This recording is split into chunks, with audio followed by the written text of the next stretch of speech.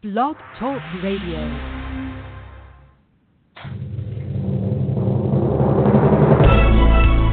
This is All About Wine on Blog Talk Radio, the talk show dedicated to the wine industry since 2009, featuring winemaker, cellar master, vineyardist, and tasting expert, Ron. Basically what we're trying to do on this program is just trying to educate people and trying to make wine less confusing and more friendly. From coast to coast and around the world. You know, we really have had some neat people on the program. I love that. Call our guest line at any time during the live show at area code 646-727-3235, and let's talk about wine.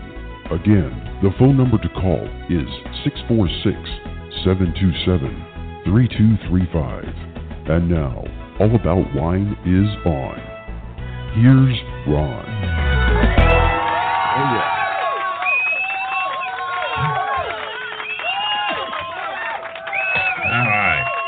All right. Get in the bus, those people. Get in the bus. It's raining. They are happy to be inside this time. What weather we're having today is just, and I think these are feeder bands off of that tropical storm that's way out in the Atlantic that the news media is saying, here's the spaghetti models and all this kind of stuff. It's all going to hit us and everything. And then National Weather Service is kind of like, what? Why are you telling people this?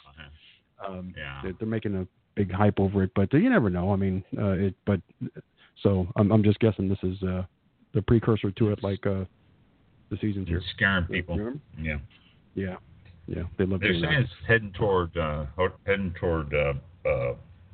Yucatan Peninsula in Mexico.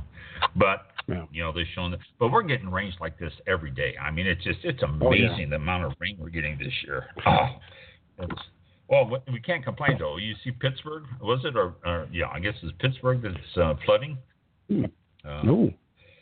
It is Pittsburgh. It's Philadelphia. Pittsburgh? Yeah. Wow. Pittsburgh's flooding in the streets. They get 2 inches of rain. No, it's flooding in the streets, and so it's bad there. Then wildfires. There's wildfires all around the country. It's some nasty ones in Colorado. Really nasty ones. They can't control them with the winds, and then heat all over the country. There's just nasty weather everywhere. So I guess we can put up with some afternoon rainstorms and stuff compared to some of the things that are going on around the country. So I haven't heard. I check on this weather. The reason I try to keep up on it, I check on the weather trying to see what's happening in the vineyards, wineries, because like Napa last year, Sonoma and stuff. And I try to keep up on if weather is affecting wineries anywhere. And it's pretty rough to do. I different sources I check and all, and I'll see a mention here or there. Anything short of calling the states, every one of the states that this is affecting, and saying, is this affecting your wineries? I don't get a immediate reaction or response to what's going on, but there is a lot of bad weather going around. I'm going to have to make a couple calls to the commissions or the boards or the associations of each of the states that handle wines and grapes and see if there is any problems anywhere, because most of the time they don't mention it unless it is directly right on top of them. So that's, just explain a little bit about, why I'm watching this weather stuff here.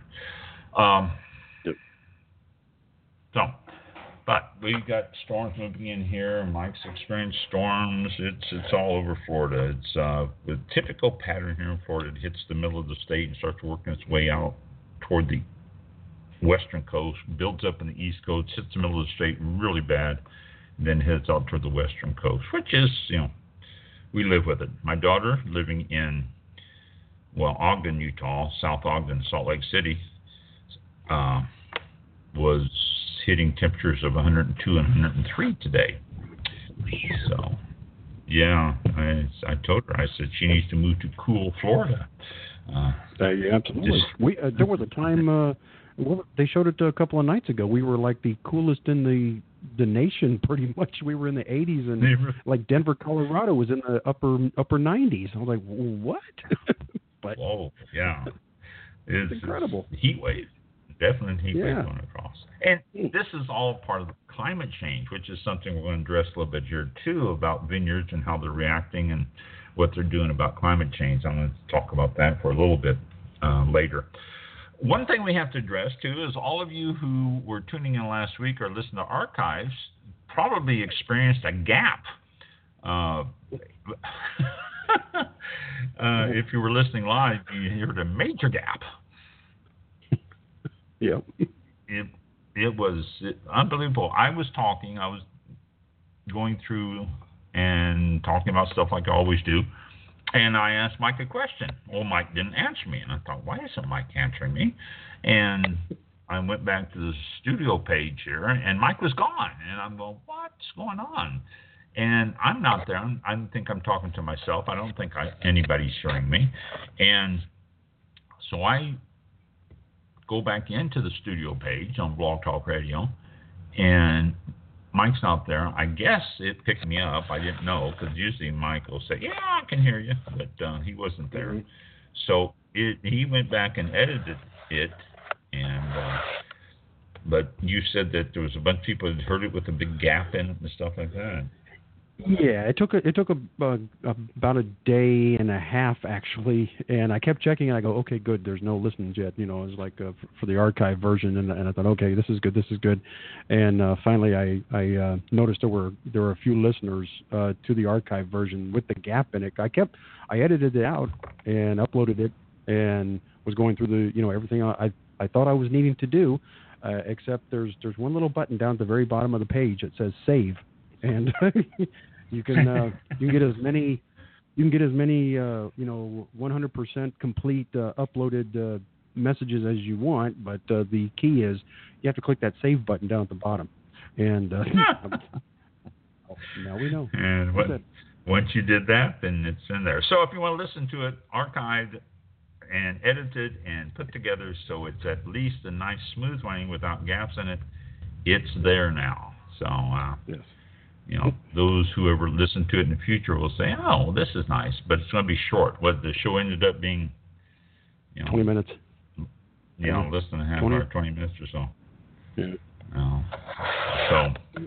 So just, it wasn't our fault. We didn't know about that. Then all of a sudden something happened, and we don't know if it was Blog Talk Radio or Skype or who it was that did it. So, but yeah. We're on now. We're on now. So, and if you lose this again, thanks for hanging in there and staying with us. Got a few things to talk about. First, I mentioned I'm doing trivia. I forgot to do some trivia last week, throw a few things out at you. So let's start out here. This is called the spice of life. It says, for most of us, a diet of just 3 or 4 foods would be unthinkable. What? Life without mangoes, goat cheese, baby back ribs? Yet, when it comes to wine, many of us drink surprisingly narrowly. Consider this. There are more than 5,000 grape varieties in the world. Yet, many of us never stray beyond a few favorites, including probably Chardonnay and Cabernet Sauvignon. Well, you might be thinking the world might boast many wine grape varieties, but here at home, we're pretty limited. That's not true. Each year in California, nearly 70 different red grape varieties are harvested, crushed, and made into wine, and nearly 40 different whites. Now, this is just out of California alone.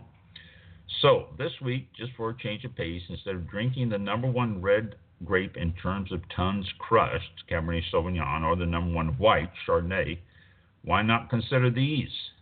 Do a Chenin Blanc, which is number 3 in crush, Barbera, number 6 in the red, a Pinot Gris, which is number 8 in white, or Carignan, And that's spelled Carignane. It's not pronounced Carignan.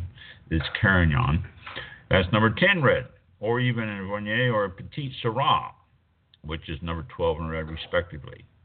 So there you go. Do that. I used to tell people all the time at the winery, try different wine. Don't be stuck on just one. And so many people are so true that people always go back to their default wine. I always refer to that as, you pick up your default wine instead of trying something new. And there's just so many good wines out there. Just give them a try. Just stay in your own price range. If you don't want to try something new, and get some in your own price range, because they are all around the same price range. It's so try something new. I am enjoying a Florida Estates Winery strawberry port tonight as my drink of choice. I just had to open up another one, and it is, as always, just as good and scrumptious as it always has been. So I'm gonna take a sip and do like an advertisement, look at the person across the room and smile and nod my head. That's yeah. You ever see that in advertisements where somebody eats something or drinks something, always look across at somebody else, smile and nod their head. So. Yeah. Oh,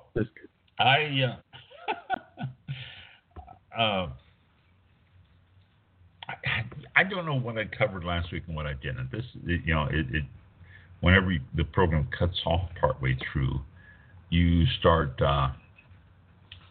losing track of what was done and what wasn't done. So I don't know what was done and what wasn't done last week, but I'll try to not repeat myself too much. I think I made it up into something about the Missouri law, but I don't know. I'll highlight a couple of things. First, though, we got some things coming up here. I want to make a couple of quick announcements. Whispering Oaks Winery. Yeah, Whispering Oaks does send me a lot of emails. I get one, I hate to say it, but almost every day. But Whispering Oaks has a good dinner coming up. They're open 7 days a week. It's located in Oxford, Florida, 352-748-0449 at www.winesofflorida.com. And coming up, they have live music all this weekend, Friday, Saturday, and Sunday, 5 to 9 Friday, Saturday, and 5 to 8 Sunday. And then they also have an afternoon music, noon to 3, both Saturday and Sunday. So there's always something to entertain you there. Their Friday, Saturday, and Sunday night steak dinners. We've mentioned these before. It's going on this weekend, $27.50 per person, plus tax and gratuity, which is not included. Reservations are required. Call the number I just told you, or go to winesofflorida.com/steak-night, and you can make reservations. But they're doing it again this weekend, as they do quite often. Amazing Grace Vineyard and Winery. They are, I got an email from them, and it stated, spaces are filling up fast for our next of kin murder mystery dinner theater on July 22nd. So they, that's Amazing Grace Vineyard and Winery. Let me click on this link and see if I can give you more, because it doesn't say anything. Here we go. Amazing Grace Vineyard Wine. That's located on Route 9 in Chelsea, New York. You can contact Mary Fortin at Amazing Grace Vineyard and Winery at 518-215-4044, or Mary at AmazingGraceWinery.com.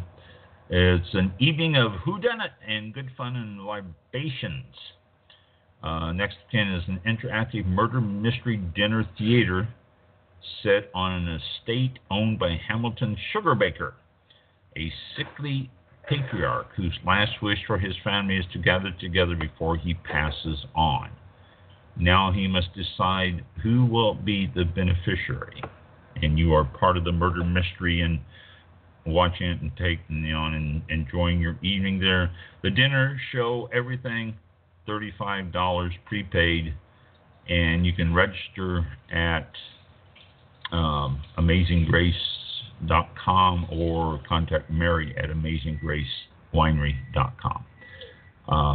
Fun time. If you've never been to a murder mystery thing interactive like that, they are a kick. They really are. They're a lot of fun and everything. So that is coming up on the 22nd of this month, 6 o'clock in the evening is when it is. So if you're in the winery out there listening to this and you have a email, an event, anything coming up you'd like me to talk about, just send me the emails. I'll be happy to talk about it on the show. I don't mind at all. It's spread it out. If you're new to the program, come on. We'll talk to you a little bit about the program. You can tell us about all of your good stuff, and then we'll keep announcing you. Keep people informed of what's going on with you,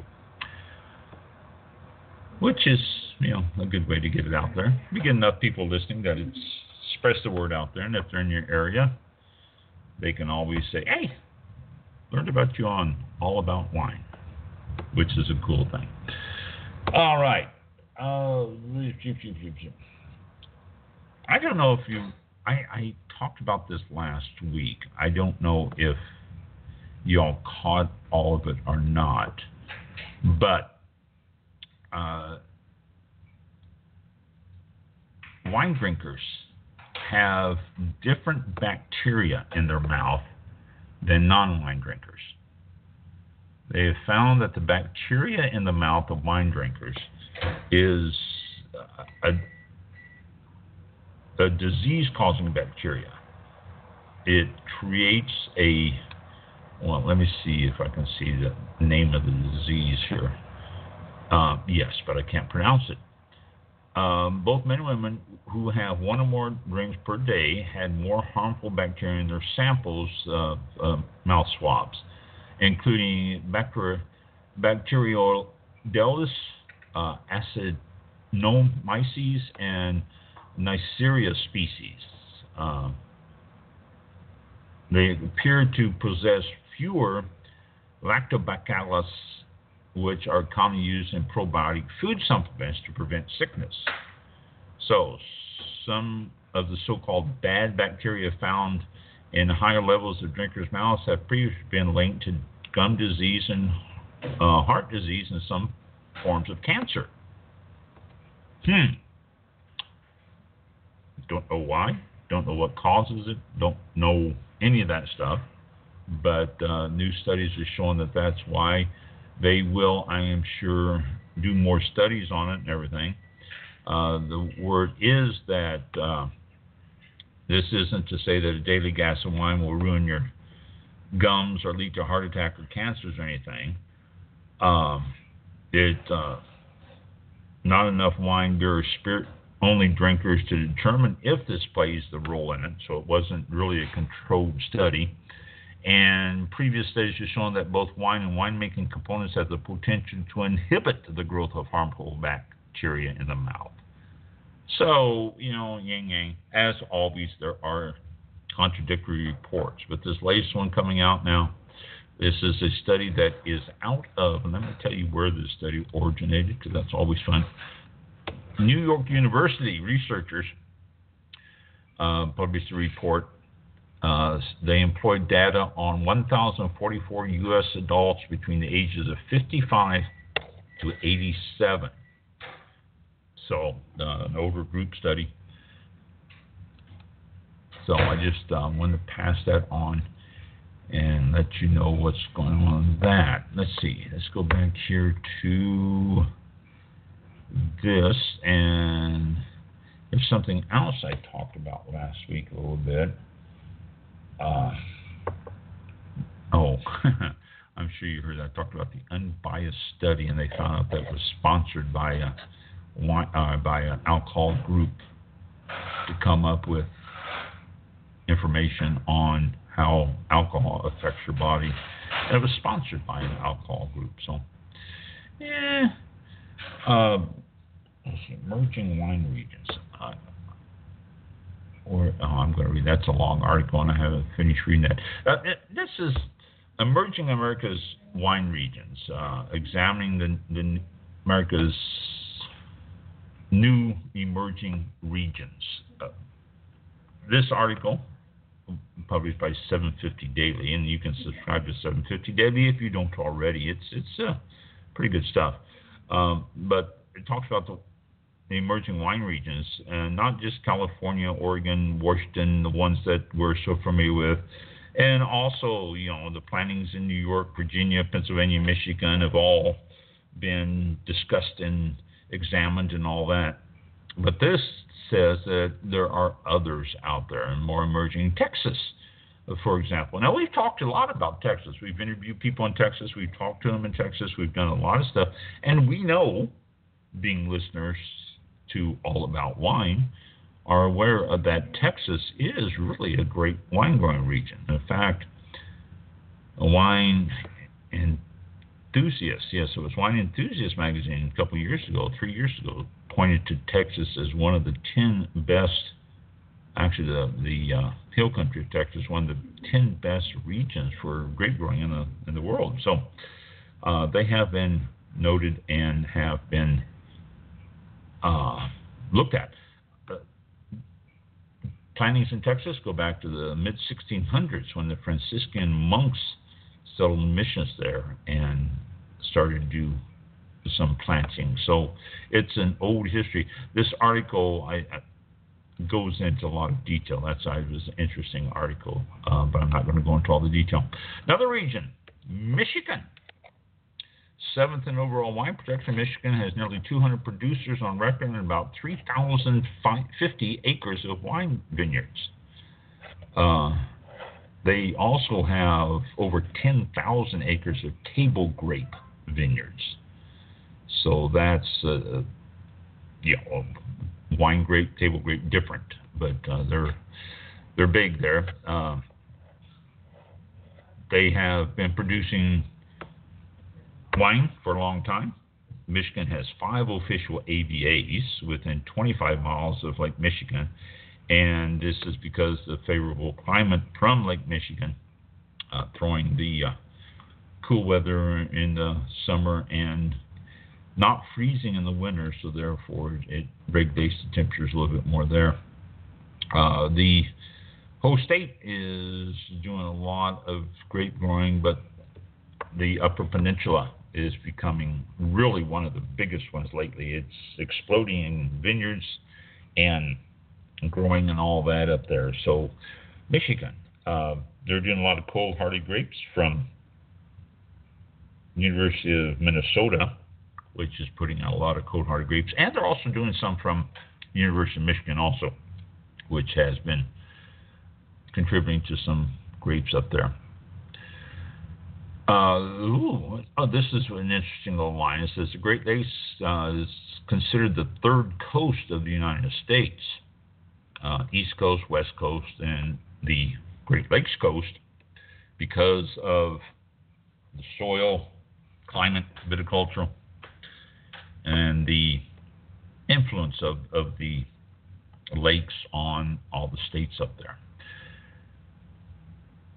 They also talked about New York and narrowing the focus of New York, how different regions of New York have exploded.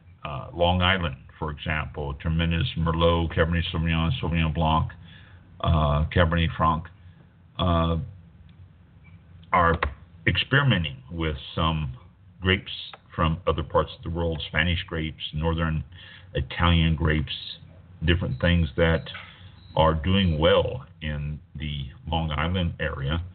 Also, the Finger Lakes is starting to concentrate more on specific grapes instead of just doing every type of grape that they can plant and grow. they are concentrating a little bit more on the cooler climate vinifera's, such as Chardonnays and Rieslings, and making them the grapes of the future, if you will, for those regions. There's a lot of areas that are growing and making a Gewürztraminer or Pinot Noir, or just different ones that you don't hear so often, but they're concentrating on to try to make it a unique and good wine from that region. And then the last on the list here is Arizona. And again, we've talked Arizona. Listeners of All About Wine are familiar with Arizona wines and Arizona vineyards and wineries. Keith Joshua, a friend of mine and a great winery down there. I visited him, and it's a phenomenal winery. He has events going on. I haven't been getting emails from him too. I'm going to have to get a hold of him and say, hey, you're missing me on emails. Excuse me. Been missing emails from him. In fact, let me make myself a note. Keith Joshua I need to get a hold of him. He used to send me emails, a couple, 3 times a week, and I have. Okay, KIETH-JOSHUA Winery. He's located in Elgin, which is in the southern hills of Arizona, south of Tucson, in that area there. But Keith Johnson has had his training in Australia and Princess, and he's opened himself up a winery there and does a great job. He has all sorts of wines going on there, as well do a lot of others in the area. Sonota is located about an hour south of Tucson, and that was Arizona's first AVA. And it has good rainfall, good soil drainage, and it has prompted, because of the area, a lot of growth in wineries.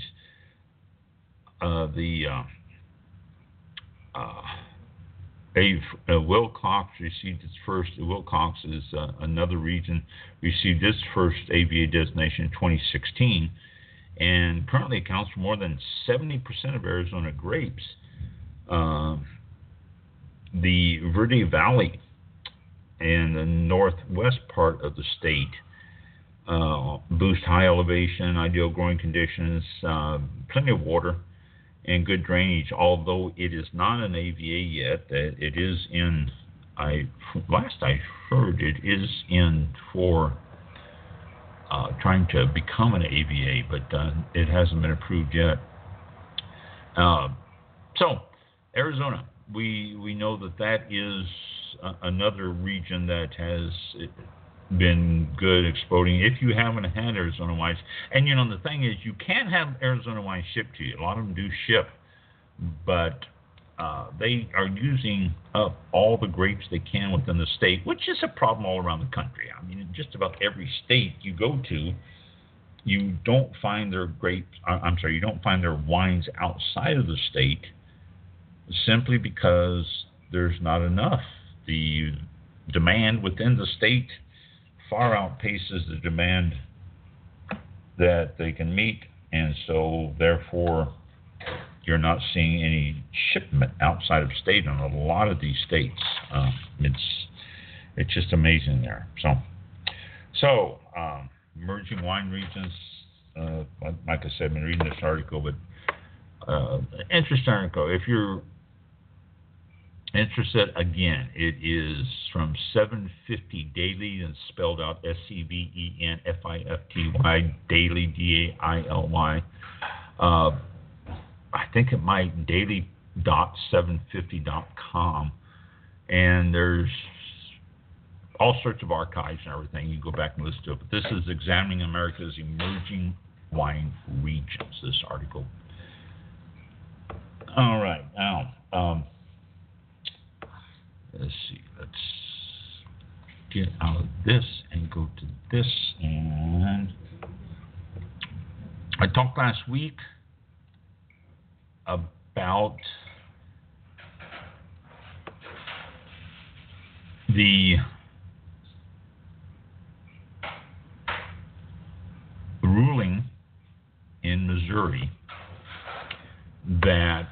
a lawsuit that was looking at getting, let's see, where is it? Okay, Sarasota Wine Market versus Parson.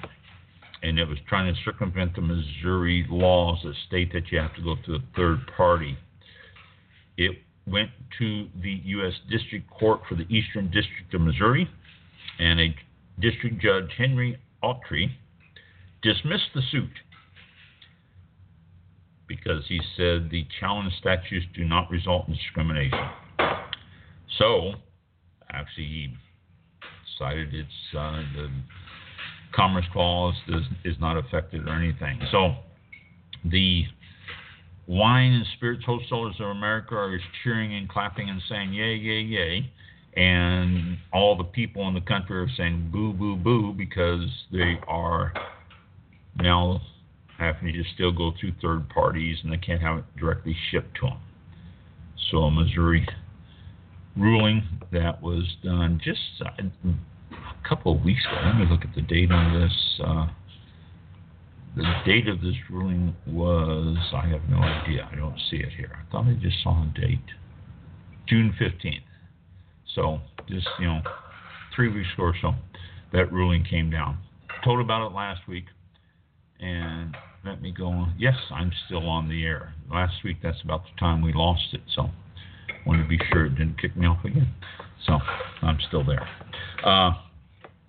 And let's go to another one that I covered last week. I don't know if y'all heard this or not, but there was a big wine bust in China. A Guangdong province, I think a Guangdong province, have busted another major smuggling wine case involving wines valued at more than RMB. What is RMB? Mike, you can look that up. It says RMB $230 million, which is equal to 35.5 million US. But I think that's where I discovered you were gone last week when I asked you to look up RMB for me. But RMB 230. Chinese yuan. Is it? How much? Yeah. How much was the UMB or RMB?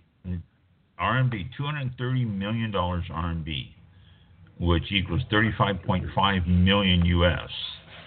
Yep. So RMB, that Dion, yeah, well, that's a strange way to abbreviate it.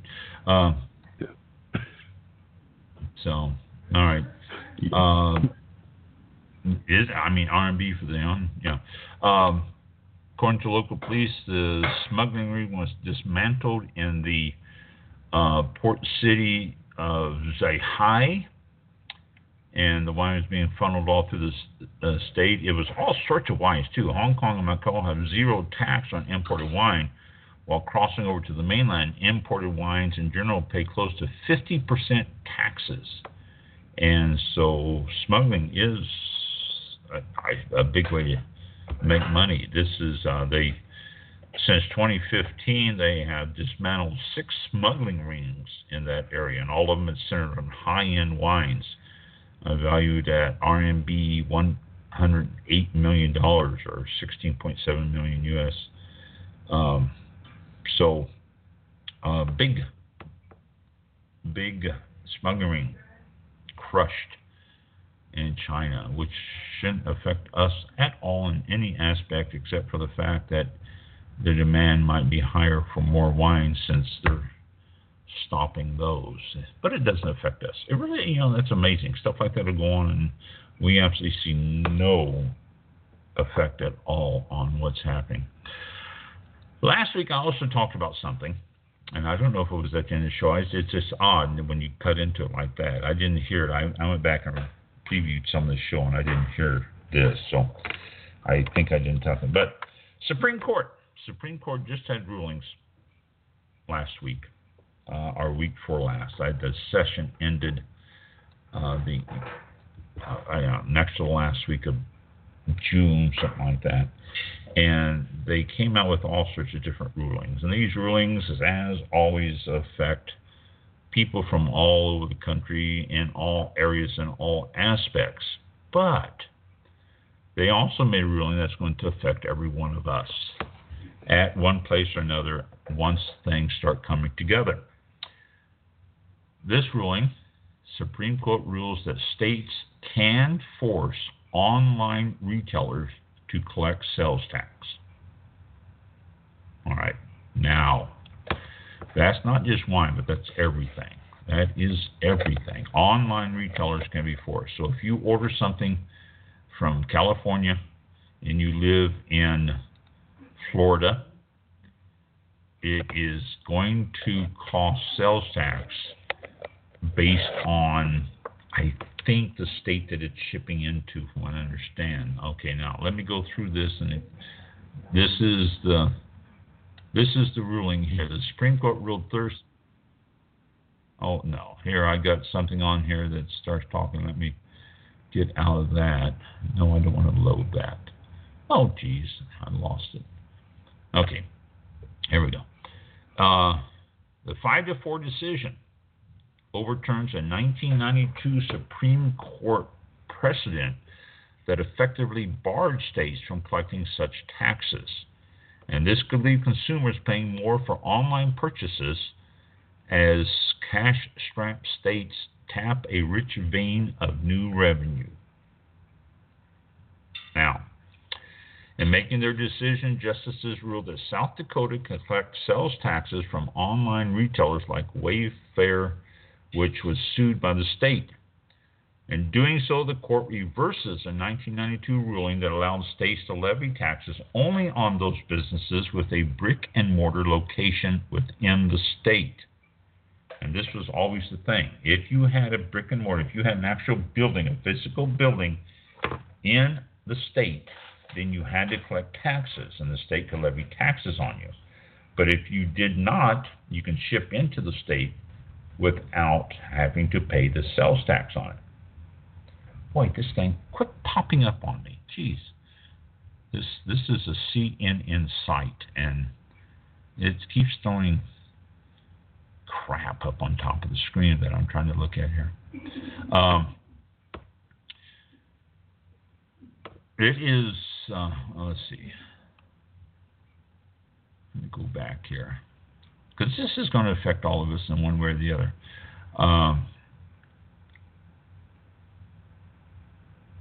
Okay, ultimately, justices deemed the current law outdated. It said it led to a judiciary tax shelter. The Internet's prevalence and power have changed the dynamics of the nation's economy. The expansion of e-commerce has also increased the revenue shortfall faced by states seeking to collect their sales and use taxes. So there you go. A retail analysis, Rita Codell says this is bad news for thousands of major online retailers. And now the companies have to assess taxes on consumers, or they can get sued. So it wasn't just, pay your taxes here. If I catch you without not doing this properly, the state can then sue you to get the taxes, which could end up costing a lot more than trying to just levy taxes. South Dakota's law applies only to those businesses with more than $100,000 in sales, or at least 200 transactions in the state each year.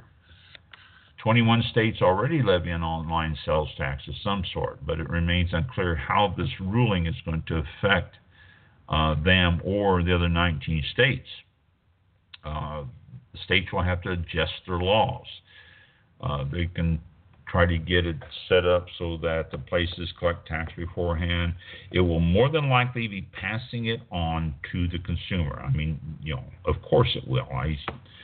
That's a ridiculous statement there for someone on this article. It may be passed on. It will be passed on because these companies are not going to absorb the sales tax.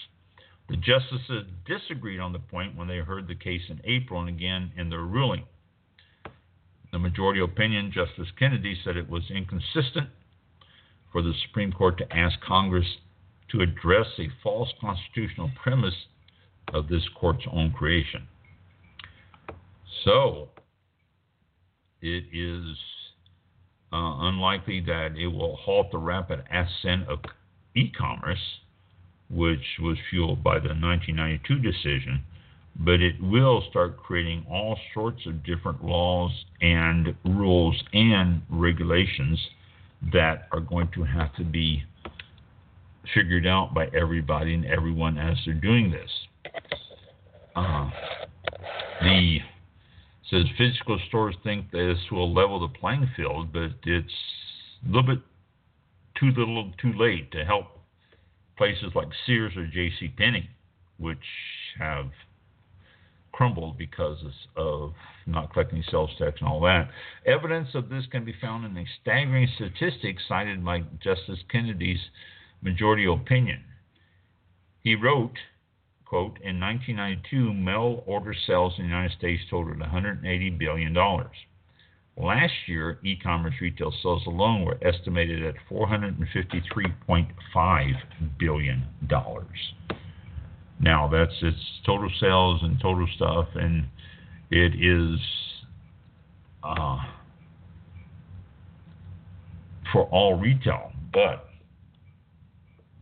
another article, and I will find this, and we'll talk about this a little bit more here. This is a little bit more toward wine. This article states, if it will come up here on me, I'm waiting for it patiently. Dun, dun, dun, dun, dun. Supreme Court rules that states may tax e-commerce. What does this mean for direct-to-customer wine sales? Okay, they're calling it the Wayfair effect, and that's really the term that's being used to do it. The ruling stated that, again, the online sellers are required to collect and remit sales tax regardless of where the seller is based. The case has major implications for e-commerce, obviously, but many wineries selling direct to consumers, or DTC, are concerned with how this could impact them, which they want to quickly address. In the immediate future, the Wayfair will not have an adverse effect on DTC wineries. The court's decision only relates to the specific South Dakota law, which states that any seller making more than $100,000 in revenue or more than 200 separate transactions in a year must begin collecting and remitting sales tax on their sales to South Dakota. Okay, that's what it's ruled on. It was specific. However, direct-to-consumer wineries are already required to collect and remit sales tax on their direct-to-consumer sales to the state as a condition of getting their DTC license. So essentially, these wineries are ahead of the game when it comes to remote sales and going forward. Other online sellers will need to do what DTC wineries have been doing for a while, and since the direct-to-consumer sales opened in 2016. We can expect other states to follow soon of the South Dakota and enact their own economic nexus tax laws, which means no more physical presence. As long as you're shipping into it, you've got to collect it. There are a few states where the decision could have an impact, however. Oh, jeez, I hate this mouse. States such as Colorado, Minnesota, Florida, Missouri currently do not require DTC wineries to collect sales tax on their DTC orders. And so wineries would be in the same boat as other e-commerce sellers in those states. None of these states has of yet passed a law similar to South Dakota's. And once they do, and we have every reason to expect that it will happen, then wineries would be impacted just like everyone else. Okay, the Wayfair decision is still fresh. It's still, the impact won't be known for months. It's just like any other law. They say you can't do that. It's not like, you're telling a classroom of kids you can't use your pencils anymore. You're going to have pens. The next day everybody shows up with pens. When it comes to this stuff, it could take months, if not years, before they get around to doing all this. Even if states do pass their own economic nexus rules, litigation could take a long time to hammer it out and to introduce different standards and all that. The more we learn about the aftermath of Wayfair and how it might be impacting DTC wine market, we'll look into it further and keep you informed of what we find out and what we will know. Now, I have one more article that came out. This came out the 21st and 22nd of June, right after the Supreme Court rulings. Those two articles there. This one came out on, article came out on the 27th, which was, a little over a week ago, week and a half ago. And this says, Supreme Court confirms online wine tax. Now, this is out of Wine Searcher. And if you want to go check this out, www.wine-searcher.com. Supreme Court confirms online wine tax. And it says, wine sales have been somewhat of a laissez-faire business in the U.S. for some decades. Some retailers charge taxes on out-of-state and others do not. As a result, the same bottle of wine might cost a New York consumer less online. Oh, jeez. The thing just scrolled down by itself here. Let's see. Let me find where I was here again.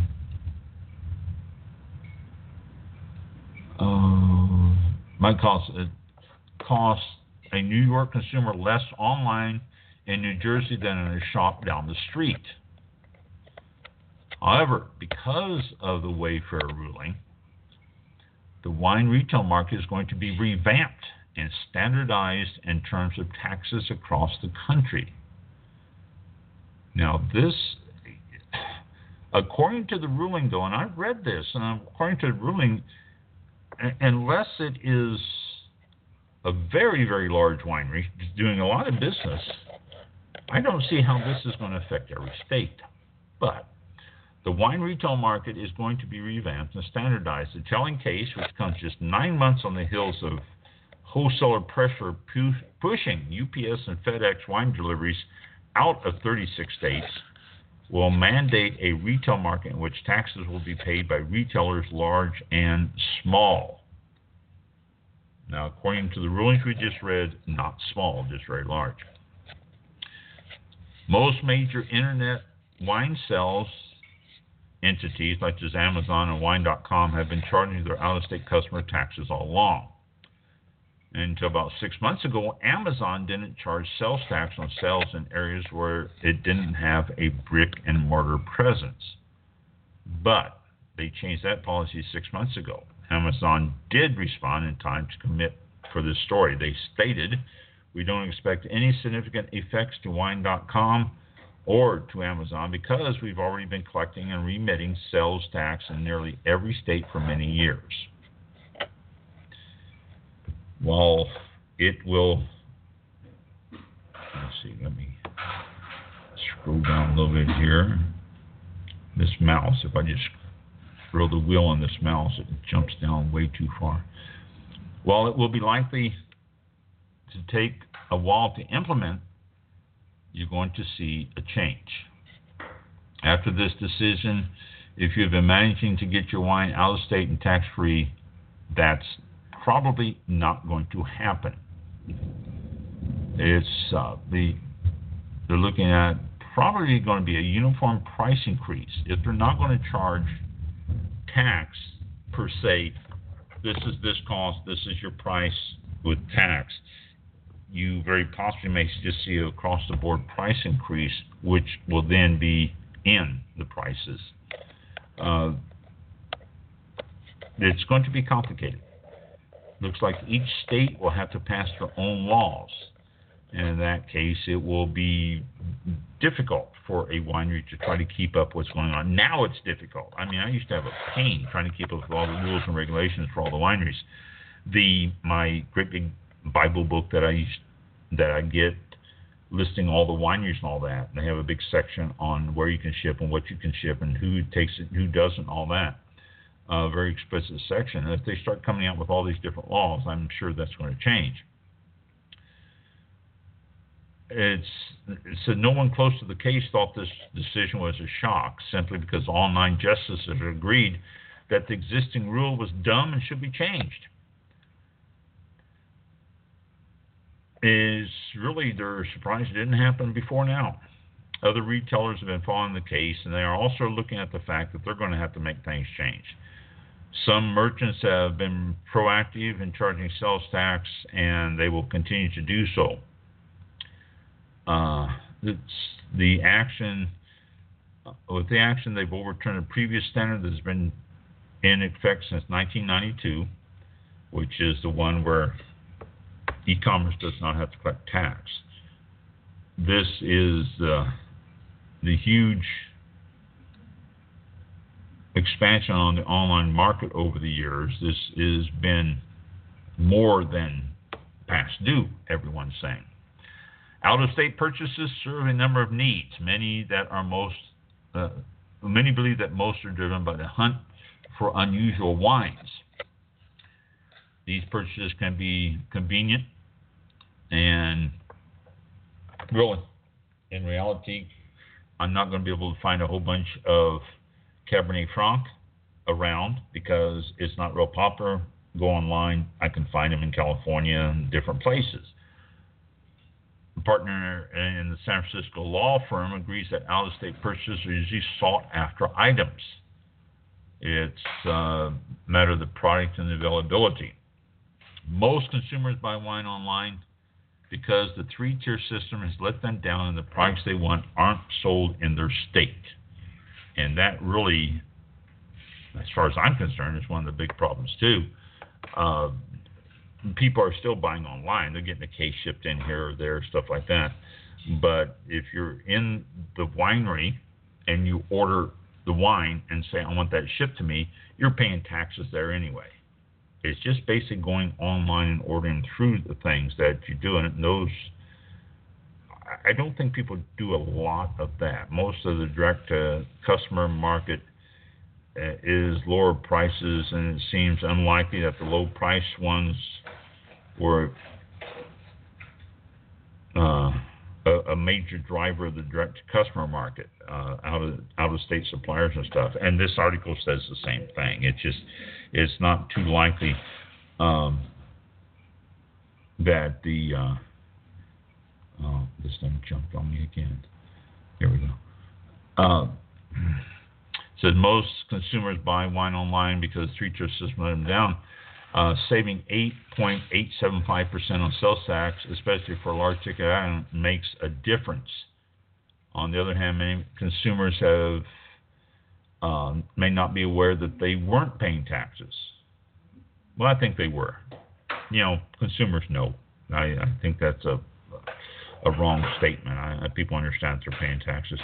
Lower prices may never have been that important to direct-to-consumer market anyway. It seemed unlikely that lower prices were a major driver of DTC sales from out of state, which is true. I mean, it's not the low prices, it's the things that you want that you order online. If you can't find it at your local wine shop or something around, that is when you go online and order it, and that's where your sales tax is going to start hitting you again when you start looking at the different prices. As a shipper, it's a nightmare. I mean, as a winery, we ship stuff. It would be a nightmare to try to keep up on sales tax amounts everywhere. It's definitely would. As retail has already been restricted from shipping into 36 states since last October, the big changes to purchases and tax increases are going to take place in another 14 states and the District of Columbia. How long it's going to take to enforce this and how long it's going to take to apply all the rules and new regulations, who knows? Majority of state DTC laws already require the collection of both sales and excise tax. So the new ruling will have very little impact, again, for high items. The real winners, state treasuries, because of sales taxes that would be collected online will potentially be enormous. And that's not just wine, that's going to be everything. State treasuries are going to start getting more and more money. And that's what's going to happen. The tax is going to go up on everything, especially high-end wines. If you have any comments on this, let me know. Email me. allaboutwine101@gmail.com. I would love to hear what you think about this. I don't know. I don't think it's going to affect wine a whole lot, but I think it will some. So that's new Supreme Court ruling. Taxes are going to be starting to be charged. Need to get hold of our friend out at freethegrapes.org and let him put his thoughts into this. In fact, I'll have to try to call him this week because there's that might affect something there. So I just clicked on something I didn't want to click on. Apple gets desperate, liquidates overstocked iPhone X for $1. There you go. I need a new phone, get an iPhone X for $1. Freethegrapes.org. If you are not familiar with that site, check it out. It's trying to get wine shipped to every state in the nation, and with this new ruling, that might put a bind in it. Another bit of trivia here before I let you go. Just off the fig leaf. Artwork has been used on wine bottles and wine posters since at least the 19th century. But in the United States, where all wine labels must be approved by the Bureau of Alcohol, Tobacco, and Firearms, art is art only when it doesn't reveal certain body parts. Take Homage, a series of Cabernet Sauvignons made by the Clos Pegasi winery in the Napa Valley. In 1988, the winery's owners, art collectors Jan and Mitsuko Shrim, chose the 1943 painting Bedecked Nude by noted French artist Jean Dubuffet to grace the label of their Cabernet. One quick look at the front posed nude male figure was all the BATF needed. The label was rejected as indecent. To gain BATF approval, the Shrims were forced to crop the production ever so carefully, just below the figure's belly button and not a millimeter lower. But after years of protest over the censorship and newspaper articles condemning the BATF's puritanical stance, the agency decided to reverse its position. Exactly 10 vintages later, the 1998 Clos Pegasi Homage Cabernet Sauvignon portrayed the full bedecked nude in all his well-bedecked glory. So, yeah, the BATF restricts a lot of stuff. So, actually it's the TTB now that controls that, not the BATF. So we are done for another week. I was going to talk about something. I'll wait until next week to talk about this. I have a very interesting list of how many wineries are in every state and how many labels each of the wineries have registered and all that. The numbers number of wineries in every state. Now, this is rather up to date as of March of this year. So something to look forward to next week. What was that? Yep. Was that on my end? Yeah, I don't know where that is. We have thunder, loud, close by thunder. Oh, yeah. Oh, then that was on your end. Okay. That was, I didn't get the thunder. I never got the rain or anything. In fact, I see a rainbow out the window. So, all right. How do you? Oh, I guess it is 8 o'clock. I can't tell if it's light or dark. Well, it's dark here, but I think that's. Yeah. Anyway, yeah. It's been thundering pretty bad, lightning pretty close. So. Wow. Yeah. It's coming back to visit us. Yeah, I didn't get it here. I just scared it away. We'll stay safe. So that's it for another week. Tune in next week. We'll talk about the number of wineries in every state. The numbers are going to surprise you. Yes, California has the most. That is still hasn't changed, but the numbers as of actually a couple months ago are rather eye-awakening. So there's a little tease for next week. And tune in next week. Thanks for tuning in this week. And unless there's something Mike has to add for us. No, not at this time. We will see everybody next Thursday. That would be July the 12th at 7 p.m. Eastern Time. Appreciate it. And have a good weekend. And hope everybody still has 10 fingers after yesterday. Yeah. Yeah. They had things on news where people blew off their fingers and all sorts of stuff. Every year. People, it's gunpowder. You don't hold it in your hand. All right? No. No. Oh, well. The more you tell them, the more it's like, well, why not? Let me try it. Let me try it. Yeah. It's like a dare. Yeah, it is. Yeah, and shooting guns into the sky. Oh yeah. The state of Florida had 3 or 4 incidents where bullets actually came down in people's houses, and I don't know if it hit anybody this year, but did it hit one guy? Yeah, it hit one guy this year. Shooting bullets in the air, shooting your guns up in the air. If you want to make a noise, don't shoot your guns up in the air. Point it toward the ground, if nothing else. But, oh, my gosh. Well, that's still illegal, but yeah. But it's still illegal, but it's not going to come down and hit somebody. If you have to, yeah, right. You have to shoot your gun off, and you really shouldn't. Anyway, if you have to shoot your gun, point it toward the ground. Point it toward the mud. Yep. If that's what you have to do, then yeah. Don't understand it. I don't either. No, I really don't. So bang a pot. You get yourself a wooden spoon and bang a pot. That's noisy too. And that's legal. So, and that's not at 2 o'clock in the morning. But, not at 2 o'clock in the morning. It's still better than shooting a gun.